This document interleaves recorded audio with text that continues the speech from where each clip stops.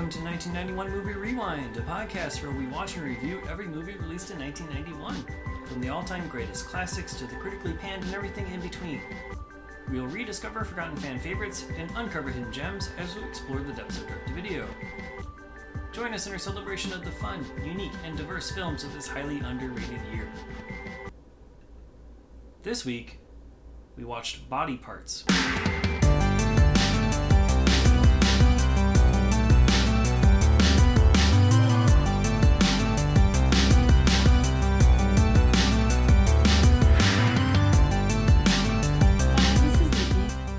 John, and thank you for joining us on 1991 Movie Rewind.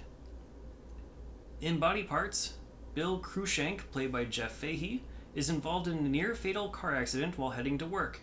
He is thrown out of the windshield and he loses his left arm in the incident.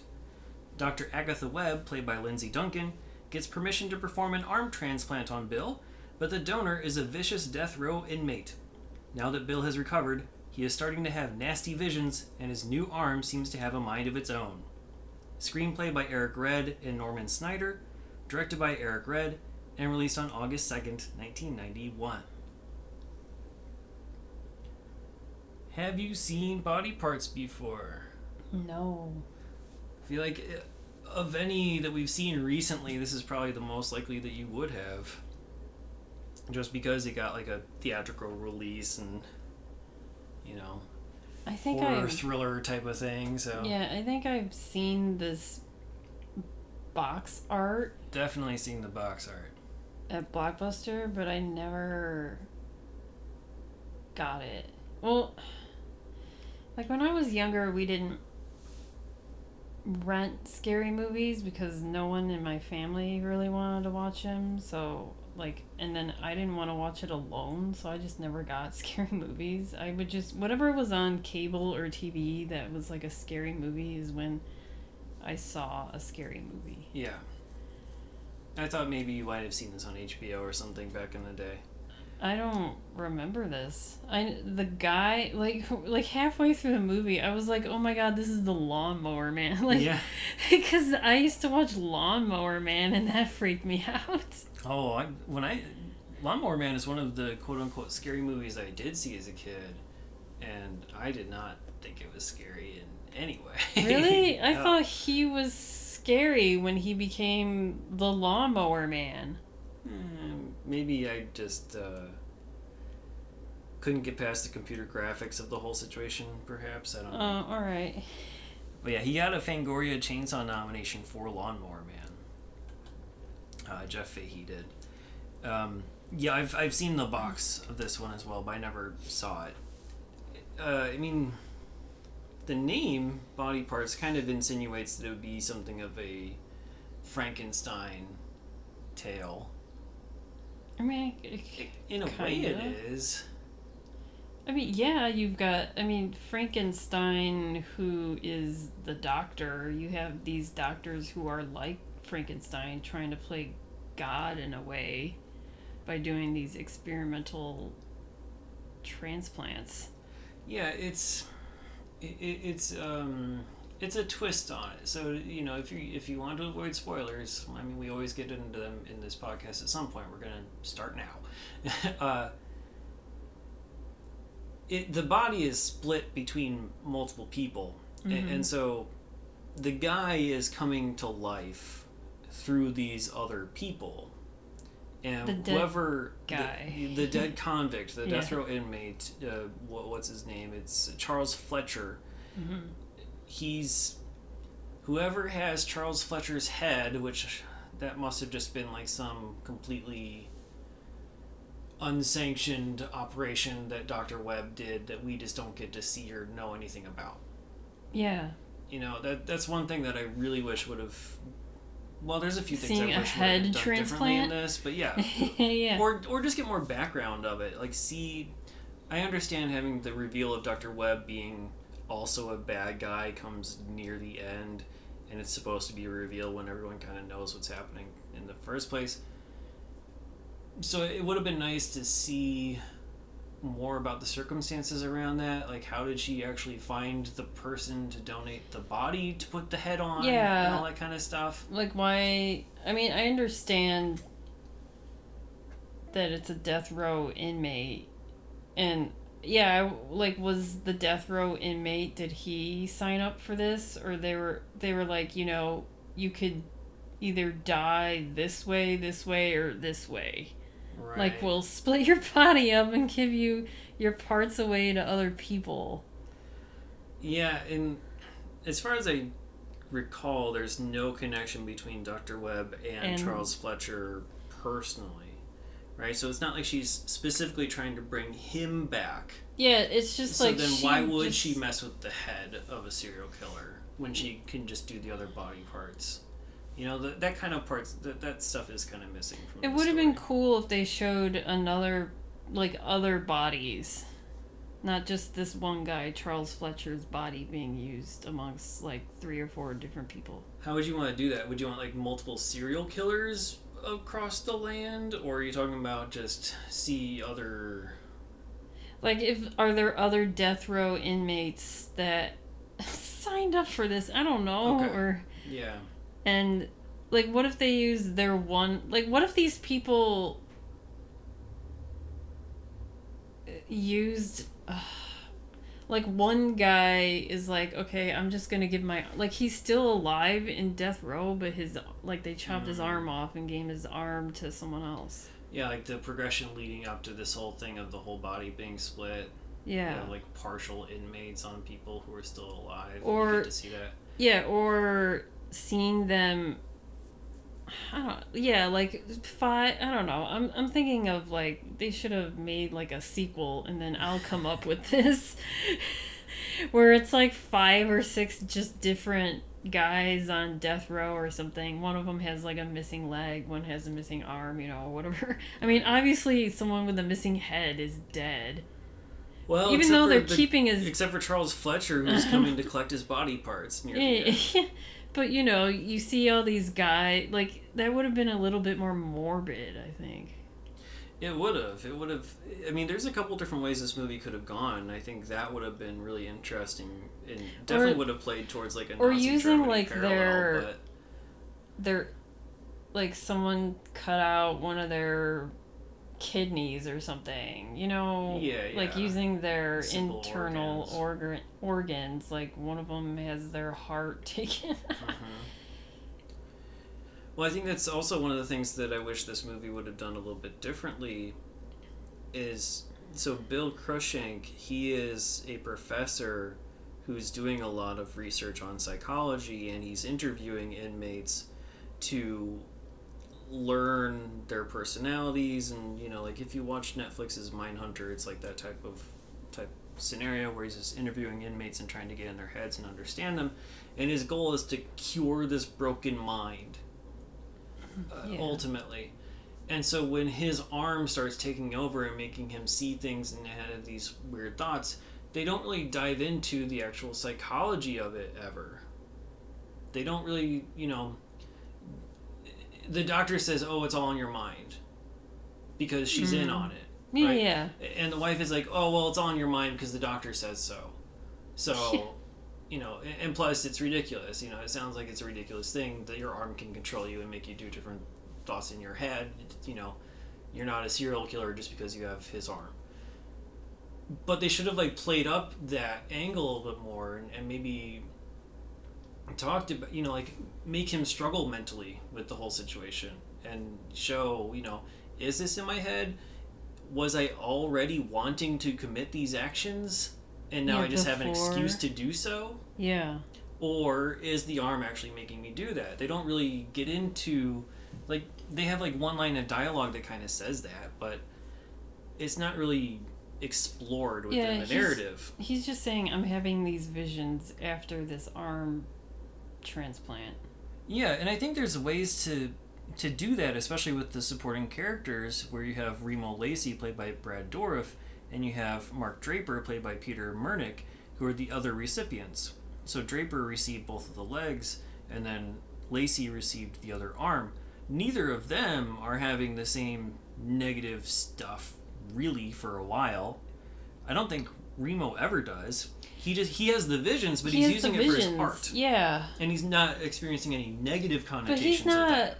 Yeah, because he's not using his arm. Well, because you know, like Bill Cruikshank, when he's playing with his son, or well, because Remo is just like this lonely artist. Bill Cruikshank is interacting with his family, and like the one scene where he was like messing around with his son, and then all of a sudden like fucking smacks him across the head. Yeah, they're like wrestling on the ground, and then he just And wallops him. There's another time where he's like he wakes up and he's strangling his wife with that arm. Mm-hmm. So Remo, he's just kind of like this loner guy. So, but yeah, it could have shown him doing something like that with his arm. It could have, and the only thing that we see with Draper is he's in traffic, and then all of a sudden his legs go out of control and run red lights, and he gets possibly close to in accidents and stuff. So, I mean, and then it's funny how but both of them are also very happy with the situation, and they don't want to reverse the operations because hey, I had no legs before, and now I can dunk a basketball. Yeah, I can. Yeah, he fully learns how to walk and jump and become a basketball player all over again. And Remo's like, I can make a lot of money with this art because, I'm having visions, but it's just images in my mind, like I'm painting them and I'm selling them for a lot of money. There's no downside to what happened to me right now.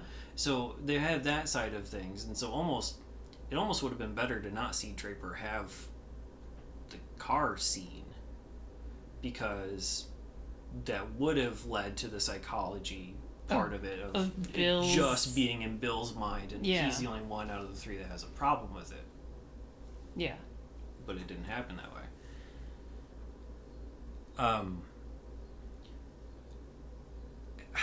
I was gonna say something else about the accident, I think. So his first accident? Yeah. Well, yeah.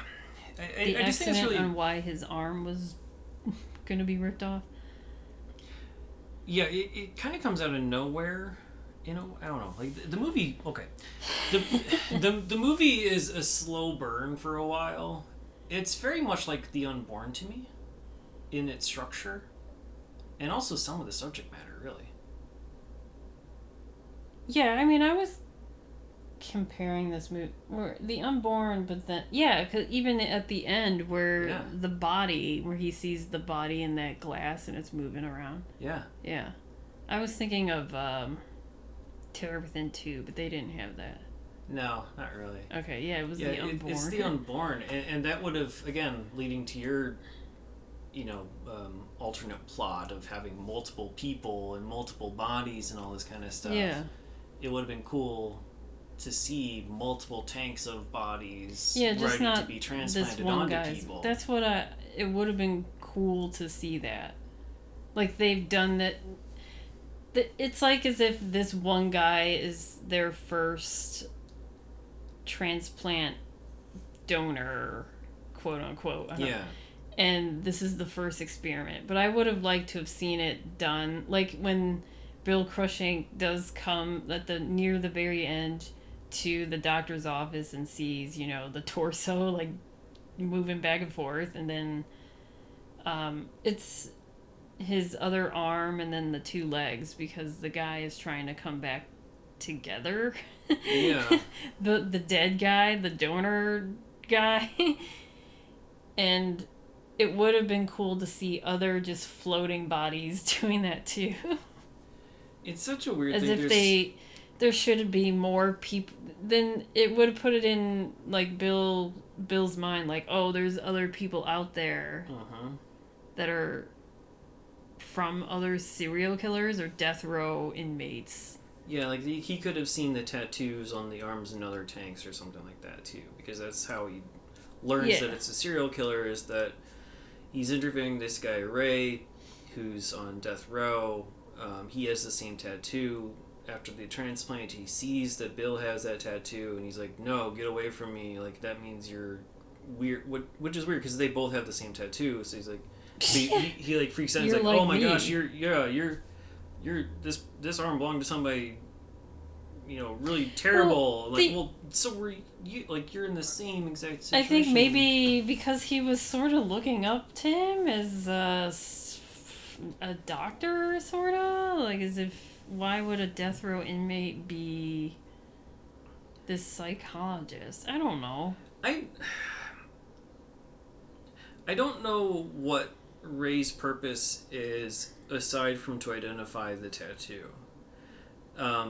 I guess to establish Bill's character a little bit. So Ray Kohlberg is on death row and he's being interviewed at the beginning.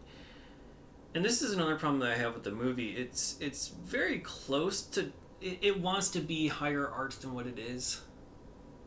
It tries to play with, like, filmmaking a bit. Yeah. When he's interviewing Ray, you have Ray's eyes in shadow and the mouth is in, like, light. And it's just weird to split the face up like that. Unless there's an actual purpose to it. Like, are you trying to say something about, what his words mean versus what he's saying with this? There's a lot of stuff like that happens in there. Or when you see Bill about to be operated on and he's being wheeled into the room, everything is stretched horizontally and, like, smushed. And I don't know. And there's, like, weird, like, zoom effects and a lot of, like, some cheesy camera work in that way. And it's trying to put, like, a visual flair onto things, and it just doesn't land for me. It doesn't have a purpose. So that's part of it. And so, yeah, Ray is all over the place with his conversations in the first conversation, too, because he's saying things like, no, I don't regret murdering this person at all. And then 3 seconds later, he's like, fix me, Bill, fix me, I'm a terrible person. And, he just does 180s all the time. Yeah. So maybe that's just why Ray freaks out when he sees the tattoo, is because that's just him and unpredictable, loose cannon. I don't know. Yeah. So after his accident and his wife has to make this life or death, like... Well, not really life or death, but arm or no arm decision, yeah, really. I would just be like, okay, he's gonna be Sans arm. I'm sorry. If he's still gonna be alive... It's weird that it's her choice when we see that Bill is conscious. He's still they're putting him... While they're cutting him, they're in the process of putting him under. Yeah, they have not put him under by the time he's in the operating room. So he's starting to see a chainsaw go down on his arm while he sees the inmate's head get ripped off. Yeah. Before he gets put under. I was thinking, was his arm really... I feel like maybe they lied to the wife and him. They were just like, oh, we found this guy in this horrible car accident. I feel like maybe his arm was fine, and they just wanted to experiment anyway and just take his arm. That would be cool if that's true. From what I know of the his deleted scenes, it's not. Oh. Supposedly there was something that the studio asked to be removed from the film because of the gore of it, but when he gets into the car accident and thrown from the windshield, which is... It's interesting. Is bonkers. I don't. And that stuntman really did hurt himself. That was a real person flying through the air that high. That's insane because... And he did hurt himself, and that's the take that stayed in the movie. Because he hits over... It's a truck. A truck rear ends him at full speed, apparently. After and he's been stopped. He's obviously not wearing a seatbelt because his full body goes through the windshield, but it goes up.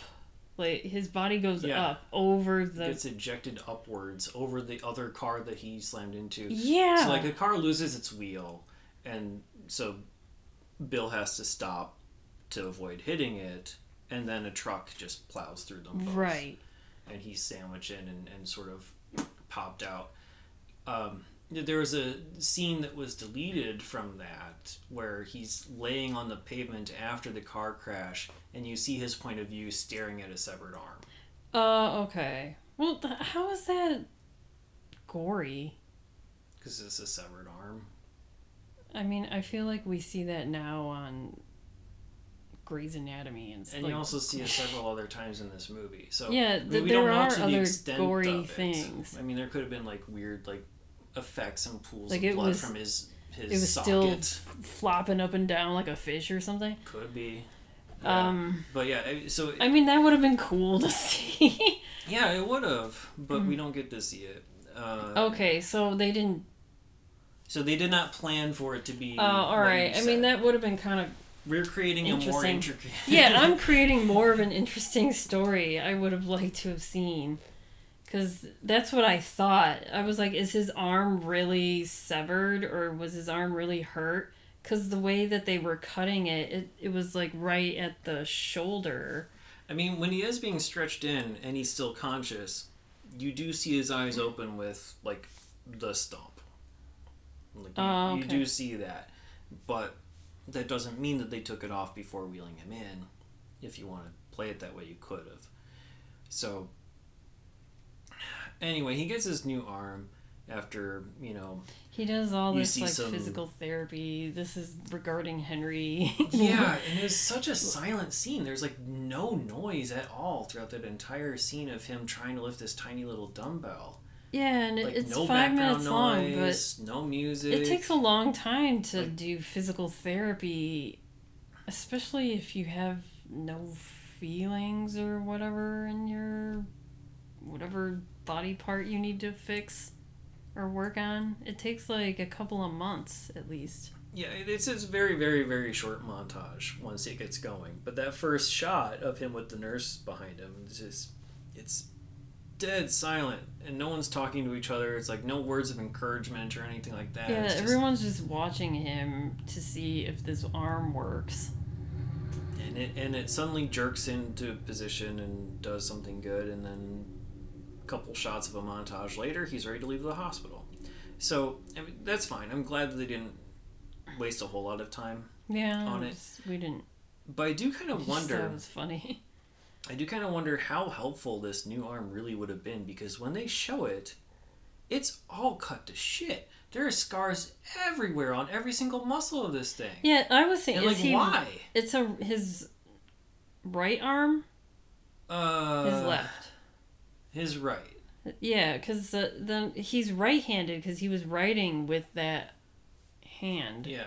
and he had And to he have shaves his face, which is he had to have relearned to write. But what happened to the inmate before the arm got cut off to make it so scarred That up? he was an inmate. Maybe the inmate was Cutting his muscles along the beating himself arteries up. and stuff? Yeah, I don't know. It just didn't make sense. It's like, this does not look like It a makes it useful look arm. as if it's very Frankensteinish, like Yeah. they did It's just to make it look more gory than it stitches needs up to and be. down his arm or 'Cause whatever. There's no reason for the doctors to cut the biceps and triceps and stuff like that open. And the before arm looks a transplanting. lot like his think. other arm. Wouldn't Oh, I yeah. mean, how do you get exact donors? And plus, you would need someone who had the same blood type as you to do this transplant.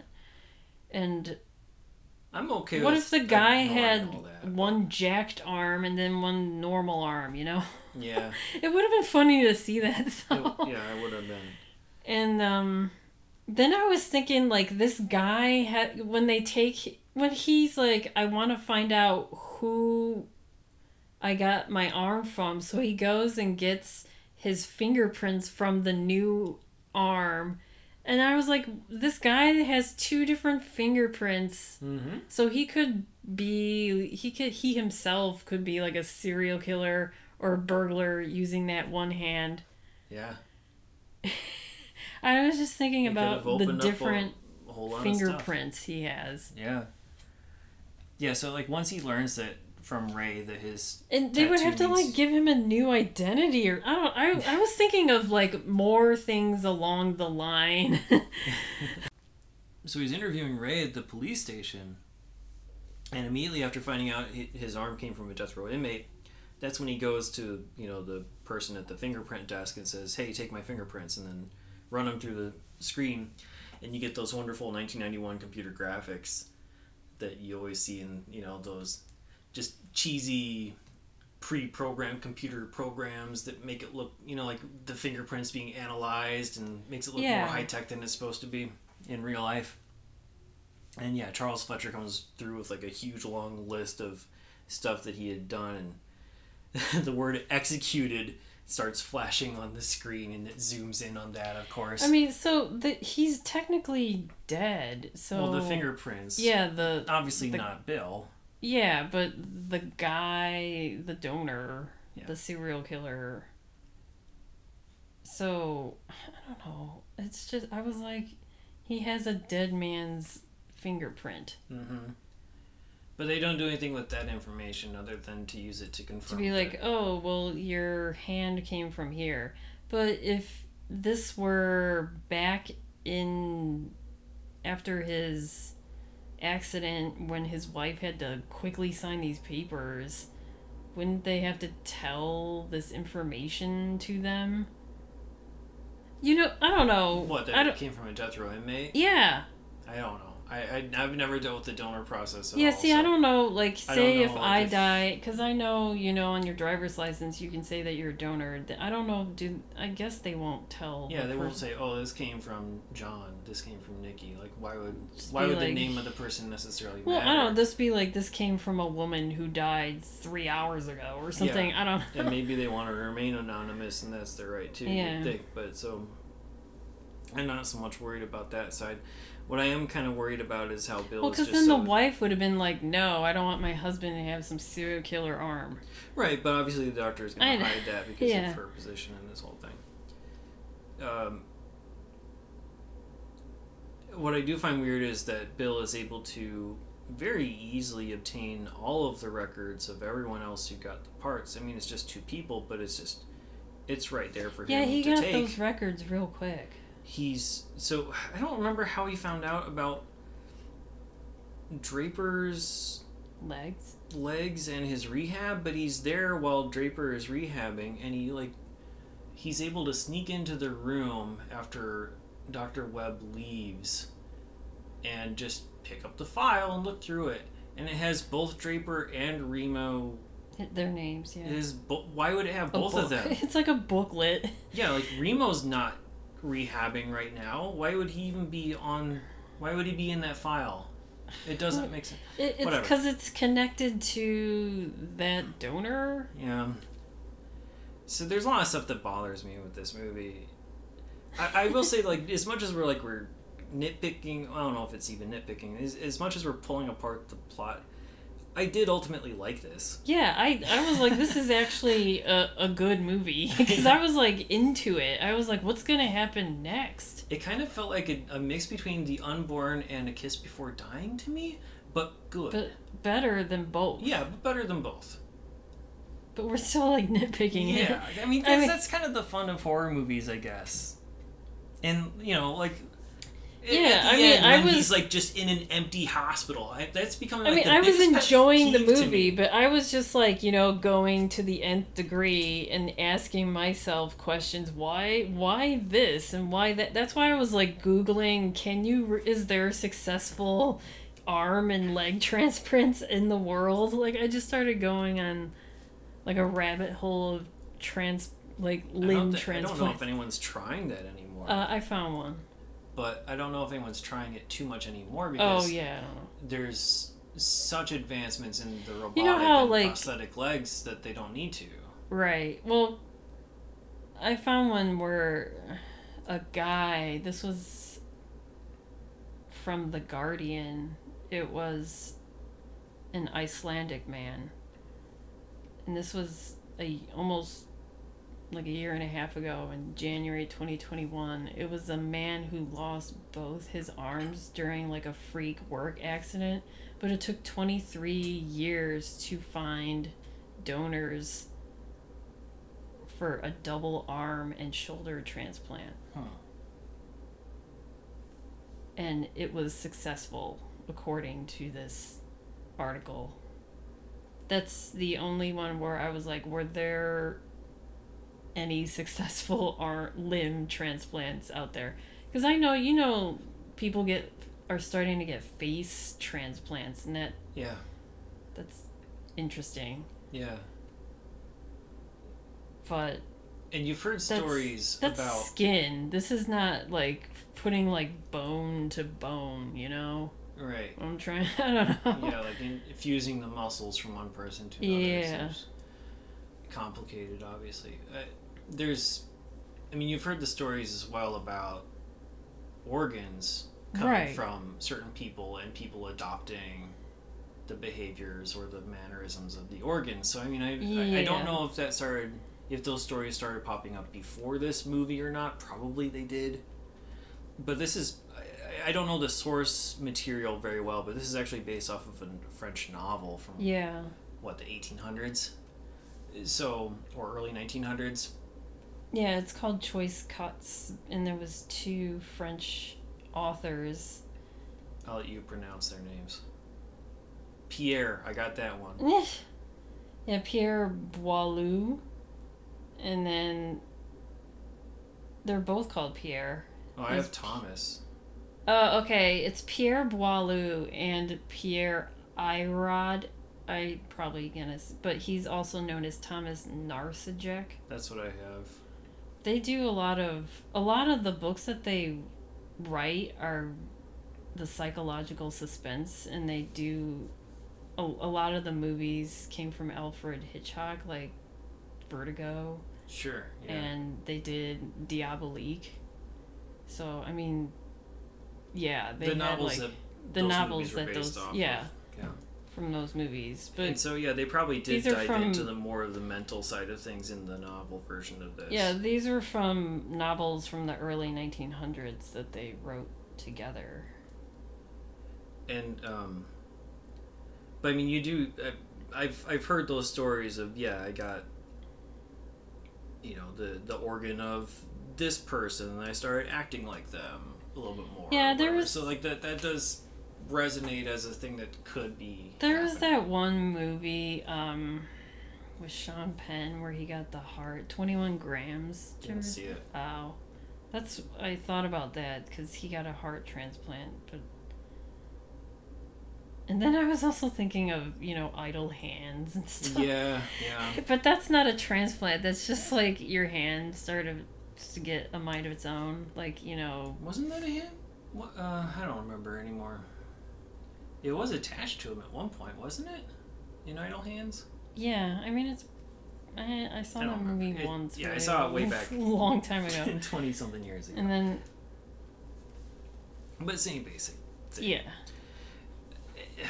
But let's get back to the empty hospital near the end, because that is becoming such a big pet peeve of mine. It's now happened in, 2 movies in a row? Because in 976 Evil, well, I guess it was an empty police station, but same basic type of situation, where There's just no one working. there's at a no police staff in this massive 24-hour building of Mhm. public service, and Bill is able to just walk right into this room where there's all these body parts in the tank waiting for him to discover. Yeah, and it just seems as if.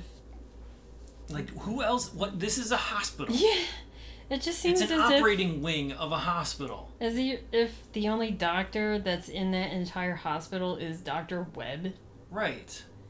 I don't know. It's becoming like a pet peeve of mine because it's too frequent.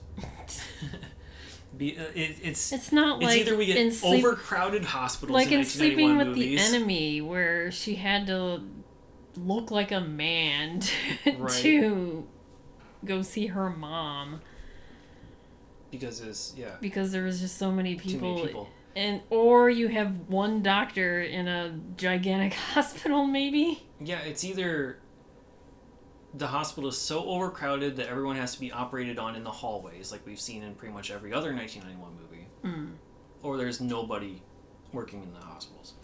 I think it's just a horror movie thing. It's like the most recent Scream movie also did this stupid thing where it's like an entire wing of there's a a hospital whole floor with where no one's around. someone who's supposed to be guarded Okay, 24 I don't hours know. a day. We're getting into like But- the times where I have been to a hospital. There are certain wings where there was a time where I got lost once, And I was like, no one's on this floor. So maybe, sure. I can understand that there would be certain areas that would be... There might be people... I didn't open all these random now. doors, but that entire hallway was empty with no one. So, yeah, I mean, it could be a giant hospital. Whatever. There's a lot of problems with this movie, and I want to get into what happened and how those body parts got into the tank in a second. All right. But I think it's also important to recognize how bad some of this dialogue is. It is very... I don't know, it's laughable at times. It's a lot of the typical stuff that you would expect to hear in these, and it never goes into that deep philosophical direction that you want it to. It's a lot of stuff like, oh, does it bother you to touch my scars?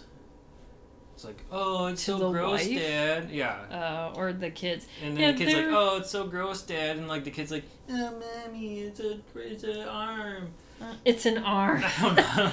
Or like when the kid like gets smacked when they're wrestling, and he's like, Mommy, what's wrong with Daddy? He's like, come on. Like it's just like the cheesiest, stupid dialogue. I don't know. The whole thing with the kids were a little weird because after he comes back from his arm being fully working, I guess, they show like him and his wife making out in front of the kids, and the kids are just standing there staring at them, and then they just start cracking laughing. up, and they're like, ha ha ha ha, you're kissing each other. Yeah. And then that was the end of that scene. Yeah. I mean, the stuff with the kids, whatever, yeah, they're just kids, but then they're there to add some it was just stakes like, to the situation. What's wrong with Daddy? And then the wife is like, don't you ever fucking touch my child again. Yeah. And then that's when she kicks him out, basically.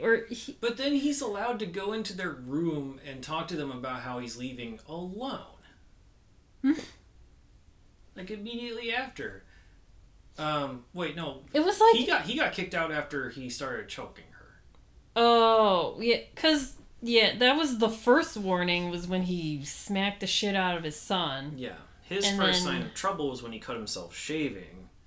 Yeah. But the first sign that it affected other people is when he hit the son while they were wrestling. And then later, he's choking the wife. Yeah. But then that's when he goes and tries to find Remo and... Yeah, and can I also say, I don't understand the fight with the wife that happened earlier in the movie. There's a part where he's studying in his office, and she comes in really mad that he's studying in his office, even though, like the scene before that with them, she said, you're overreacting, you know what you should do, you should research into this stuff because that's what you're good at. And then all of a sudden, like, he's researching stuff and talking to the doctor again. And then she's mad at him for doing exactly what she said he should do. I don't know. I don't know if you... maybe... It just... Stuff like that kind of throws me out of the movie. It's like, this... A lot of this is just unmotivated or just cheesy, tacky dialogue. I think the best scenes are with... stuff. I don't know. I think the best scenes are with Remo. Yeah, Remo's great, and I know he's the voice of Chucky, and... Brad Dourif, voice of Chucky. Which I wish I could see more of his acting than just, him being Chucky now. Well, I'll tell you something. We'll see him a bunch in 1991. Okay. Do you want to know all the movies he's going to be in? Sure. All right, so Child's Play 3, of course. But we won't see him. Yeah, we'll just hear him. The voice. But beyond that, we got Murder Blues, Jungle Fever. He's in Jungle Fever. Chain Dance, Scream of Stone, and London Kills Me. So he's in like 6-7 movies in 1991. So we'll talk about him a lot more later on as well. But yeah, he's the voice of Chucky and whatnot. I like him in this movie. He is great. He is amazing in this movie. He has so much personality. I don't know. He's a quirky artist, but not like overly so. He's like quasi hippie-ish, but obviously capitalistic because he loves how much money he's Well, getting yeah, from his art. because he's living in this. It's always the artist always lives in some dinky studio, random apartment that's like in some rundown building, and then when Bill finds his apartment and all his paintings, he's like, I'm gonna make up to like $1 million with this stuff, and I'm gonna go with it. Like, I'm happy about this. Like, I don't care if I'm having these visions. Yeah, he's because like, these visions are what giving me the money. right. He's like, oh, you're having visions too? Cool, you paint it then. Yeah. Like that's his mindset. It's like leave me Yeah, alone. he was showing all the. He was showing that what he used to do before the arm transplant, and it was just random landscapes, and now it's all these visions of people. It's like I kind of want to say Candyman, but Sure. Yeah, it's visions of the past crimes. yeah, but they're kind of close up. It's not really. Right. Yeah, it's like segments, little tidbits of it. Yeah, it's huge scenes. Not a literal painting of someone killing someone. It's just kind of like a hand on a neck or something like that. Yeah, but yeah. very close up. Yeah. Or screaming faces or something like that. Like The Scream or something like that.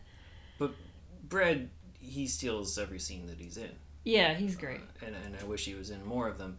There is, that opening scene where he first gets introduced after Bill tracks him down, steals medical records, and then tracks him down. And then there's also another scene after he finds Draper and kind of tracks him down too and stalks Draper, really just follows him as he plays basketball and watches him do the slam dunk thing, and then watches him get into this car accident thing and running red lights. After that accident, he's like, hey, I can explain to you what you just did. Yeah. And he's like, okay, I mean, it was just an accident, but, hey, I have legs again, so it's cool. Yeah. I don't know. But then, like, Draper and Remo and Bill all go to a bar together at some point, and they have a little interaction, sort of get the gang together before everything starts to really go to hell. But I really wish there would have been, I don't know, nothing against Peter Murnick, who played Mark Draper, but I would have rather have just seen Remo. I don't think you need to have the third guy necessarily. I don't know, like, maybe give Remo both of the legs or something. I want more Brad Dourif screen time is what I'm trying to say. Maybe cut some of the scenes with Zakes Mulcahy, who played Detective Sawchuk. As great as Zakes is typically, I didn't really like his performance as Detective Sawchuk in this. I didn't see the purpose of him being there most of the time. Yeah, I don't know. He just would pop up randomly. Yeah. And again, one of the times he pops up randomly was because of bad writing from the script writers who like, he arrests Bill because Bill's like, oh yeah, I was just here where this dead guy is. Don't worry about it. I thought he's like, well, I gotta arrest you now. Yeah, like, so come on, dude. Like, just explain am. yourself. Bill's like, I'm too tired to give you a response, basically. I thought he was a doctor at first. Oh, Zakes? Yeah. Yeah. Because they show him in the room where Bill was getting his arm transplant, but that's just, he was there just because of, well... He was one of, like, the 50 cops who were surrounding the murderer. Yeah. To make sure he didn't escape. We see it later on in the movie, too, but when Bill is getting his arm replaced, you see all these guys with guns around, and you're like, why? But then you realize it's because of this death row inmate being chopped up. And then they leave as soon as the head comes off. Yeah. But I thought he was in that room, and I thought he was a doctor, like he was because he has the medical mask on and stuff. Yeah. Because he's in the OR. And then I was like, wait a second. So he's a detective. Like halfway through, I was like, wait a second. He's a detective? Yeah, because he shows up again halfway through and doesn't have anything else going on. I don't know. after they're at the bar, there's a big fight at the bar where the detective also shows up. And there's a little bit of a weird time jump. The detective. Maybe the detective was the one, but why would the detective be called in for the police call at the bar fight? I don't know. Whatever. What if he's just following them because he's on the case for this death row guy getting Again, I think you're making it.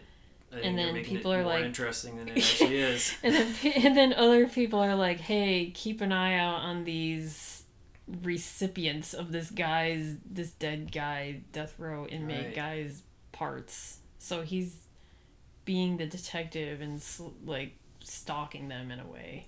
Unfortunately, there's no evidence of that to put on my detective hat. I'm just making it more interesting. Yeah. After that bar fight happens, Draper, apparently it's a different night, but they make it seem like it's the exact same night. Yeah. Draper is in his apartment and he calls Bill, who's in a hotel now because he's been kicked out for assaulting his wife. So he calls to say hi, basically, and then he gets interrupted by somebody coming to the door, and the phone is off the hook, and Bill rushes over because he hears some struggle or something. By the way, Draper is I'm assuming that the building has an elevator, but he's walking up multiple flights of stairs. I think he just wants to use his new legs. I just hope that there is an elevator, because I'm just questioning, like, why would he have an upstairs apartment as a guy who had no legs in the first place? Anyway. He would have moved then. Maybe. Or there's an elevator somewhere in that building that we just don't see. But he's like really struggling to walk up those stairs. His legs are really bothering him, as if it's like a sign of something to come. I thought it was because he kicked Bill as part of the bar fight. Like the parts start sort of rebelling against each other a little bit. And Bill's arm punches Draper. And so Draper kicks Bill into Detective Sawchuck. But anyway, Bill goes over there and finds that Draper is dead. His legs have been removed. And that's when the detective shows up again and arrests Bill because he doesn't have a good reason to say why he's there, and he doesn't try to explain anything at all. Right. But he's able to convince Detective Sawchuck that Remo might also be in trouble. So they go there to preemptively. Yeah. And it turns out to be right, because Remo is being thrown out the window right as the cop car arrives. Somehow, whoever the fuck has Charles Fletcher's head is able to rip the arm out of the socket. I mean, it was a funny scene. Yes, it is. It's a funny scene. But it's like, how is that? What a shitty operation this would have been. Well, yeah, that's like they just use staples for these arms. But yeah, I mean, that scene just made me laugh. Just seeing the arm just like rip straight. Yeah, just off. Very clean. And then I was just laughing at, because you see like the guy's head out of the ground. It's this. Oh, Remo's head? No. Oh. The transplant. Charles Fletcher's head. Yeah, Charles Fletcher's head on someone else's body, because he still has a neck brace. Yeah. To hide the neck makeup or whatever that they would have had to do otherwise to show the stitches and whatnot. It was just funny. Yeah, I mean, his facial reactions at all time were just like wide-eyed and like eyebrows high. Yeah, it was cracking me up. Just pure surprise the whole time. You recognize that guy though, right? Yeah, you said it was. Yeah, it's John Walsh, who played the villain in FX2, who chased them around in the supermarket and got saran wrapped at the end. He's also going to be in Scanners 2. Wow. And Deadly Surveillance in 1991. So very, very recognizable face to me, just from FX2, and very expressive one as well. Mostly a stuntman, so he does, these type of non-verbal villain roles. But anyway, he pulls off the arm of Remo and then Remo lands on the cop car right when it arrives and crashes through the windshield, and like you see this dummy version of Remo and hit. then Bill's like, see, basically. Yeah, it's like, hey, guess what? It wasn't me. Yeah. I don't know. And then all of a sudden that got Charlie Fletcher guy with the neck brace drives on up and takes Bill Cruikshank's arm, and he conveniently has handcuffs and handcuffs his arm to Bill's arm, and then it's like another crazy chase scene. Why he couldn't just rip the arm out of the socket as well? Yeah, he could have just ripped it out if you really want that arm. It's just like plucking a nose hair or whatever. You're like, why wouldn't you? But it leads to a really fun. Yeah, the chase scene was. Well, I guess it's not a chase scene because they're side by side the entire time.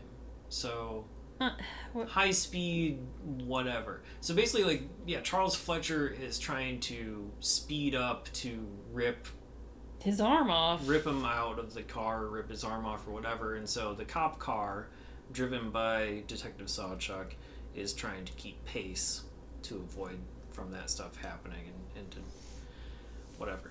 And a lot of traffic, as you can imagine, tons of trucks that they have to weave in and out of.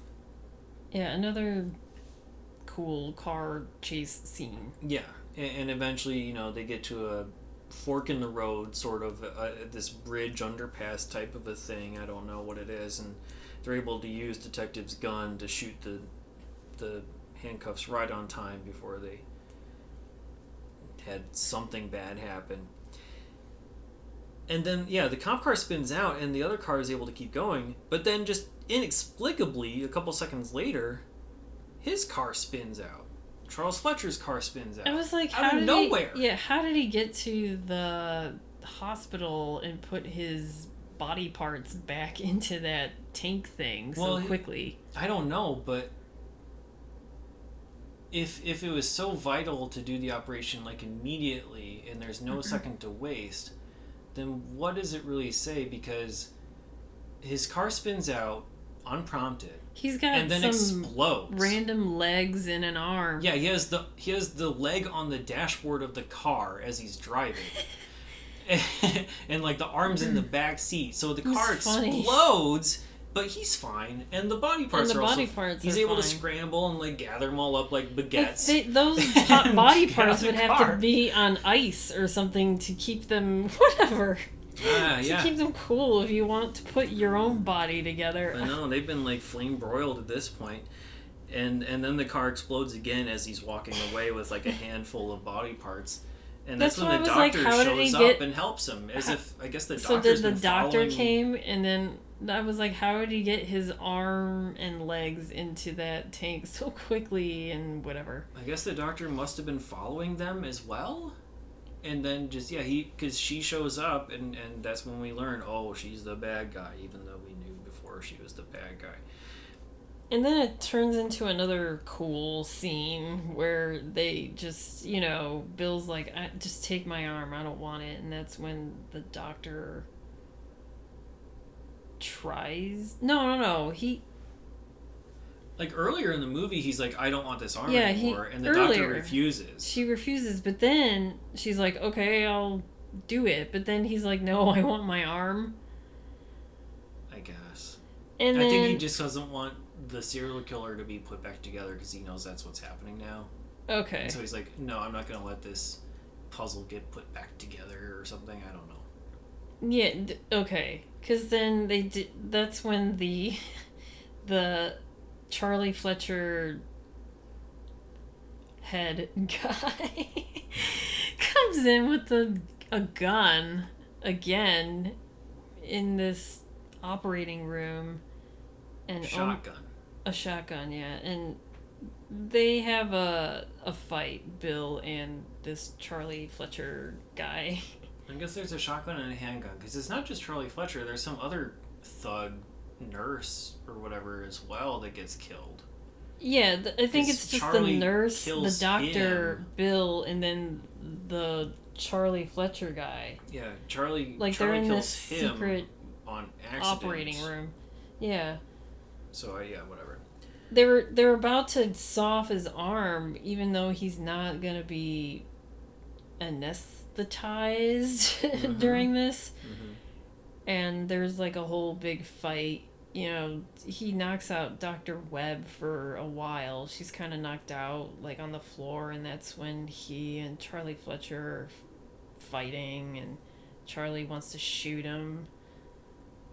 And then that's Bill has Detective Sawchuck's gun, right? Yeah. Yeah, not only did he steal the cop car He to has chase the after gun. to chase after them, but yes, he also has the gun. And that's when he uses So, that gun. Not arrested for any of these crimes at all. Right. Well, I mean, You he's have like the defending stalking, the steal himself. medical records thing, and yeah, the Right. stealing Yeah. cop I mean, cars. that's stealing medical records is extremely. You would have You to. can get fined for that. Yeah. Trust me. And then, yes, he kills the Charlie. Well, Charlie Fletcher shoots at him, but then ends up killing Dr. Webb and that nurse person. And then, you know, Bill gets up and he shoots up his body in the tank first. He's like shooting up the torso, so like Yeah. you can't use this body, so I'm gonna shoot it all up. Yeah, again, And like then the like the tank unborn. bursts and whatever. And then shoots the Charlie Fletcher head. And it explodes, basically. Yeah. And then it's all happy, and he's with the wife at the park, and evidently I guess the arm isn't acting up anymore because he still has the arm. Yeah, he still has the arm, And and he's I like guess writing a because the brain letter is to the officially doctor. dead? He's writing a letter to the dead doctor saying, "Hey, the arm actually works now, so thank you for my new arm." The end. Yeah.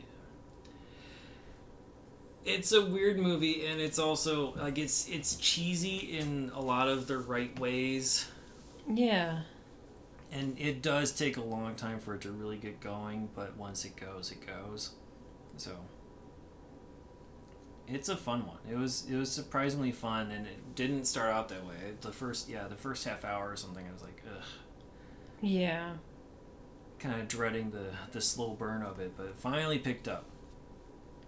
But as we just said, there could have been a lot of different directions that it could have gone. It had a decent amount of gore and effects in there too, which is nice to see.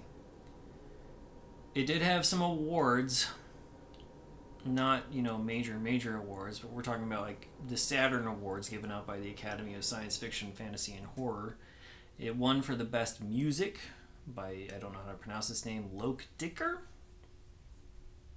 Loekdikker.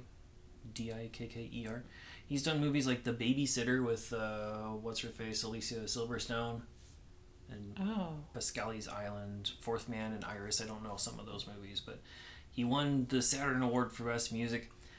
It was also nominated for the Saturn for Best Horror Film, but lost to Silence of the Lambs. Best Director, lost to James Cameron for T2. And Best Makeup, of Gordon J. Smith did the makeup, but he lost to Silence of the Lambs for makeup. Just a weird choice. The score was really good. Yeah, it was. And it was sort of like 50s, 60s thriller-ish in a way. And, but... yeah, in the beginning credits were cool because it shows the random body parts and then this kind of like eerie music. And it's all in red with black background, so it's sort of like a lot of them look like wood carvings to me, like wood carving prints, but with red ink. It was another cool opening credit sequence, and I wish there was more of those these days in movies. So aside from the Saturn Awards, also the Fangoria Chainsaw Awards, it was just nominated for a couple things. We got Best Supporting Actress for Miss Lindsay Duncan, but she lost to Christina Ricci for Addams Family. Best Soundtrack, so Loke Dicker was nominated for soundtrack, but lost to T2 with the iconic, dun-dun-dun-dun-dun. And then makeup effects also lost to T2. It did win the Fangoria Chainsaw Award for the Best Supporting Actor, Brad Dourif, though, to add to his Oscar nomination and Golden Globe and BAFTA winning role in One Flew Over the Cuckoo's Nest, Emmy nomination for Deadwood, and he also has the Fangoria Hall of Fame award in 1999. So, and then that's it for awards. It didn't really make its money back in the box office. It made about $9 million on a $10 million budget, but it's, I guess, has a little bit of a cult following. I don't know. It has a really good box art, so I think that would probably draw people in back in those days. Don't know about so much now. Other cast and crew that we haven't talked about, Eric Red is the writer and director. He's known for things like The Hitcher 1 and 2, Near Dark, Blue Steel, and Bad Moon. Norman Snyder, the writer of this, also did things like Partners, Valentine's Day with Mario Van Peebles, Rated X, and also was Dead Ringers. Dead Ringers obviously had a lot more of the psychology aspect of the thrillers, and that was not brought over to this. Jeff Fahey, as we talked about from Lawnmower Man, he's going to be in the 1991 movies Iron Maze and also Iran, Days of Crisis. He's been in things like Psycho 3, Serpent's Lair, Darkman 3, Planet Terror, Machete, Alita Battle Angel, and Lost. He was Frank in 34 episodes of Lost, if you know that show. I don't, but maybe you do. Lindsay Duncan is a Tony Award winner for the play Private Lives, and she was also nominated for her stage work on Dangerous Liaisons as well. Okay. Film-wise, she's a British actress, so she does a lot of British productions like Loose Connections, Midsummer Night's Dream, Mansfield Park. She's been on the TV shows Rome and Discovery of Witches most recently as well. Kim Delaney played the wife, Karen. I don't think we mentioned her by name. Karen was the wife's name. Emmy winner and two-time nominee for NYPD Blue, where she played Diane Russell. Also nominated for her roles in General Hospital and All My Children for daytime Emmys. She'll be in the 1991 movie Hangfire. Also been in things like Darkman 2 and Project Metal Beast, Mission to Mars, and a TV show called Army Wives, which ran for quite a while, but I've never heard of before. We've talked about Zake Smokey before because he was in Rage of Harlem. At least I think we talked about him. Yeah. I think we went over, like he's a Tony Award winner as well from 1982 for Master Harold, and also nominated how he fled South Africa, apartheid, and all that kind of stuff. So I think we talked about him before, so go ahead and watch our Rage in Harlem episode there. We got Paul Ben Victor, who played Ray Kohlberg. He's a facially recognizable character actor to me. I don't know, like he has a very distinguishable face. I remember, he's like in The Wire and stuff like that. Yeah, he's in The Wire. He's been in True Romance. He's been in Tombstone, In Plain Sight, which is a TV show, and then also an Invisible Man TV show he was in for a couple seasons.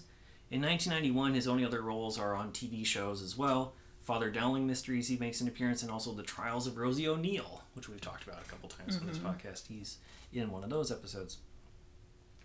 Peter Murnick played Mark Draper. He was a patrolman in Father of the Bride.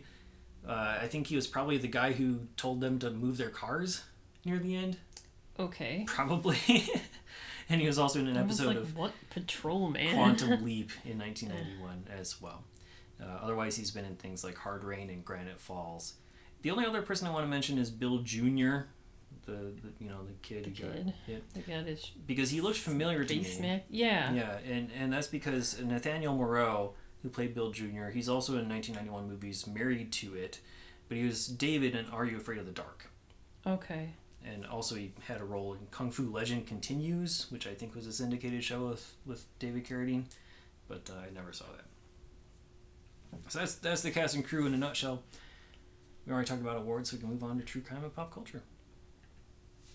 Okay. I'll talk about a crime first, and then get into TV and what happened on this day. So I'm going to talk about the director, Eric Red. He was in a car accident. Okay. So this is from 3 different articles: the LA Times, Variety, and then LA Weekly. And this car accident / whatever, this weird incident It happened on May 31st, the year 2000. LA Times did a good article that came out in September 23rd, 2000. So I'm just going to quote some of this and then get into maybe the aftermath. Because I couldn't... The LA Weekly article came out in 2006, and that was just because of, like, the trial that happened afterwards in January of 2006. So, horror film director Eric Red was behind the wheel of his Jeep Cherokee when it plowed through a West LA pool hall on May 31st, 2000, killing 2 people. And he was driving on a restricted license and suffered from occasional blackouts. Okay. So the 2 people that died was a bar patron by the name of Noah Baum. He was 34. And then a person who was waiting for the bus, David Roos. He was 26. They were both struck and killed by Red's car after it plowed across 3 lanes on Wilshire Boulevard, over a bus stop, through the bar patio, and into the bar at Q's Billiards. And there were several other people injured. This article on LA Times, his attorney, who's Arthur Greenspan, was doing all of the answering of the questions.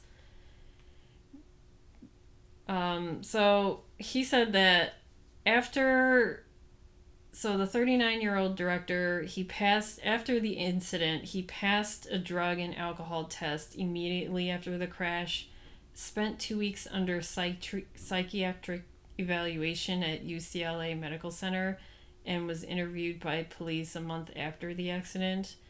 Greenspan said, "When something terrible happens, you want to blame somebody, but sometimes an accident is an accident." So after that accident into the bar, Red apparently came out of his car and tried to attempt suicide by slitting his own throat with a piece of broken glass. That's why he was immediately sent and evaluated at the psychiatric medical center. So others speculated that the director may have been reenacting a scene from a film. And there were 20 other witnesses that the detectives were questioning, and then the police concluded that the crash was an unavoidable accident. And this is also the detective saying, not always when someone dies in a traffic accident is there a criminal charge. Red was not charged with a crime at that time, and he was still licensed to drive, but his attorney, Greenspan, said, as it stands right now, he's not driving, nor does he have any desire to drive. And witnesses say before him plowing into that bar, someone saw Red initially bump into a car at a nearby stoplight, and then when the driver of the car that he hit got out to inspect the damage, he found that Red was slumped over the wheel, passed out. So people are thinking it's because he's having these weird blackouts. Yeah, that was my first thought too when you said that he had his license was suspended at the time of the accident already. Yeah, he was driving on a suspended license. So because of blackouts. So he had previous history of the blackouts before this. Yeah, happened. And then he tapped this car at the stoplight. He was blacked out, and then they said seconds later that's when his car sped up into the bar and killed people. But then he came out, tried to slit his own throat. Yeah, I can speculate on that too, but I don't know if it's worth doing. And that's when if you woke up from like passing out and finding that you killed somebody. Yeah, you're like, oh shit, I'm just gonna kill myself. Like so, yeah. hearing, I mean, we see stories all the time about That's- people driving into buildings, and it's usually like older people who have passed out or people who have had heart attacks and things like that, and they just Yeah, lose someone control of their car while who's- they're driving. Like, what if, people who have a history of seizures or something like Yeah. that? I'd be curious to know, like, what movie they think he was trying to reenact. I mean, it What- kind of what- sounds like even what happened in Body Parts with what's his face with the legs. Like all of a sudden his legs just decided to go. But I don't. They didn't crash into anybody, though. I mean, not intentionally. I mean, he He crashed. didn't crash into a building. So, like, He crashed into a building and two people were killed because. No, of it. I'm saying in the movie. Oh, in the movie, Draper no, did he didn't not. kill anyone. So no. it's not similar enough for me to say it's a Body Parts connection. So, I don't know. I'd be interested to It see. could have been like. I mean, this is in the year 2000. It could have been. Yeah. He did other movies besides that, or people are thinking Yeah, I haven't like seen, maybe like, he. Hitcher 1 or 2 or anything like that, or Bad Moon or any of the other ones he's done. So I don't know. And so and Or it could this, have been not his movie that he was reenacting if he was. But I'd just be curious to know what movie they think it was. or it could have just been like a movie he was thinking of doing coming up or something. I don't know. But in the year 2000, this LA Weekly article I found was from January 2006, and it's a really long article about the trial that happened afterwards, because they didn't really sue Eric, but his car insurance company was a part of this. And the insurance company gave the family members of the two men that died, they were only offering $15,000, so $30,000, but $15,000 each. So it was like a long 5-year thing or trial where it was a lot of like appeals and stuff. In this LA, I was reading the article. It's a really long article, and there was a lot of appeals. But at the end of the day, I guess at the end of everything, a jury awarded monetary damages to the families of the victims of $500,000 each. Okay, so going on to sort of TV and what happened on this day. So this is August 2nd, 1991, and it was a Friday. And we have the TV guide, but on TNT at 7 o'clock at night were the Pan American Games. It was like the opening ceremonies that were shown on TNT. The Pan American Games were held in Havana, Cuba in 1991. And it was from August 2nd to August 18th, 1991. There were 4,519 athletes from 39 different countries, and the most gold medal winners. Do they not call them medals? Well, yeah, gold medal winners were to Cuba, but the most medals won overall was the United States. So Cuba got 140 gold, United States got 130, but the United States got 352 total medals, whereas Cuba got 265. And then third place was Canada, then Brazil, then Mexico. And 1991 was also the debut of bowling in the Pan American Games. Do you see who competed in that? Who won? No, I didn't see who won what in this. It didn't show that. But I did see that there was under athletics. That includes walking. And I was like, I can do that. Like, how do you enter into Do you remember walking? power walking back in the day? Yeah, how do you enter into power walking? Because I Like, can walk waddle fast. side to side and stuff. Yeah. I don't know. You gotta join a club. Join a club, get noticed by the walking scouts. But I just thought that was... Yeah, I didn't see, like, who specifically won. I couldn't find who specifically won what. It's But probably on somewhere. YouTube, yeah, maybe. And then on YouTube, they show... I found the opening ceremonies. Okay. Well, we could For put the that on the 91. website if you want. Well, not the That's whole what- thing. It was like 5 minutes of the Sure. opening ceremonies. And then also on TV that I just thought was interesting because we usually just talk about what's on like ABC, NBC, Fox. Yeah, but I think this is the same day as Doc Hollywood. So Yeah. we've covered all that exactly. Yeah. Yeah. So on the Family Channel was Rin Tin Tin K9. Yeah, I remember they brought that show back. Yeah, Or they these brought are it back all as a like, show. and then the new Zorro. These are all Yeah. I never watched these. Did you? I never A watched. tiny bit, but it wasn't my thing. I never really cared too much about Yeah. Zorro. Yeah, me neither. I liked the '98 movie, but that was it. Yeah, it was okay. And after that was Big Brother Jake, and then Maniac Mansion. I remember Yeah. Maniac Mansion. the Yeah, we've most talked out about of it. Maniac Mansion a couple times in there. That's one that I never really watched either, which is weird. 'Cause Yeah, since the video game is awesome. right, and like SCTV cast Yeah. is in there, but we didn't watch it.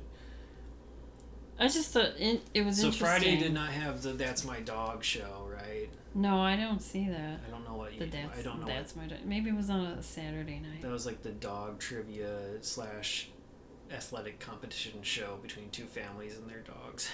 That was one of the best shows on Family Channel. Was it? Oh, But I don't know if wasn't it was on the- 91 or not. Oh, So- okay.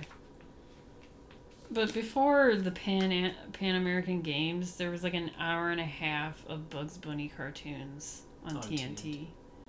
So we'll move on to rankings and ratings. Where on your 1 to 5 star scale are you going to put Body Parts? I don't know. I was going between like a 2 and a 3. Gotta decide. Okay, this is controversial. You say that every time, and it's only controversial to your own mind. I'm gonna give this a 3. Alright. Even though we like ripped it to shreds. I But mean, I yeah. was. We didn't like rip it to shreds. It's like I wanted it to be more. Like the Yes. ideas that was coming up in my head, I was like, yeah, if it would have been cooler if this happened. Yeah. But it was still a good. I was like interested the entire time. So yeah, I'm gonna give it a 3. Yeah, I'm with you on that. On my 0 to 4 star scale, I mean, I'm gonna go about the same. It's like 2.5, so like we're right there at like the middle ground, like slightly above average. So yeah, I mean it. I think we're nitpicking it because we think it could have been better with just a little bit more polish, with a little bit more thought and nuance, and like let's make these movie making decisions count, and instead it's just a couple steps above really schlocky direct-to-video stuff. I don't know. Like it has great acting as like, this is like but like some of the plot something points and that things like would have been on TNT or something at night. I just like it wasn't good enough to be HBO, but it could have been on TBS. Yeah, it seems like too high quality for something like USA Up All Night, but it might have been on there. I don't think it was. I don't think it was because I feel like this is a good movie. Yeah. I don't know. It's good, but not great. We'll just say Yeah. it that way. Every movie is worth watching once. Would you watch this again? Yeah, I would watch this. Yeah. I would too. It would be fun to watch it with an audience as well. But even without, I think it's, you can kind of like fast forward through like the first half hour and get past the car crash and then fast forward a little bit and then you'll be good. Even though, I mean, that car crash was bonkers. I was like, what? How can you be transported up like that? Yeah. If there is a actual version that exists, like an unrated cut that has like that shot and any other like gory stuff that they had to remove, put back in, then that'd be cool to see too. If you out there want to watch Body Parts, as of this recording in September 2022, it's available on digital rental, VHS, or DVD. Check your local listings as that can change. You can listen to us on all of your major podcasting platforms. Please remember to rate, review, subscribe, and tell your friends. It does help us out. You can email us at 1991movierewind@gmail.com. Follow us on Twitter, Instagram, Letterboxd, YouTube. Just search 1991 Movie Rewind or go to 1991movierewind.com for the full list of movies along with show notes and more. Next week, we're going to watch Highway to Hell. It's available on Tubi, digital rental, VHS, or DVD. We will see you then.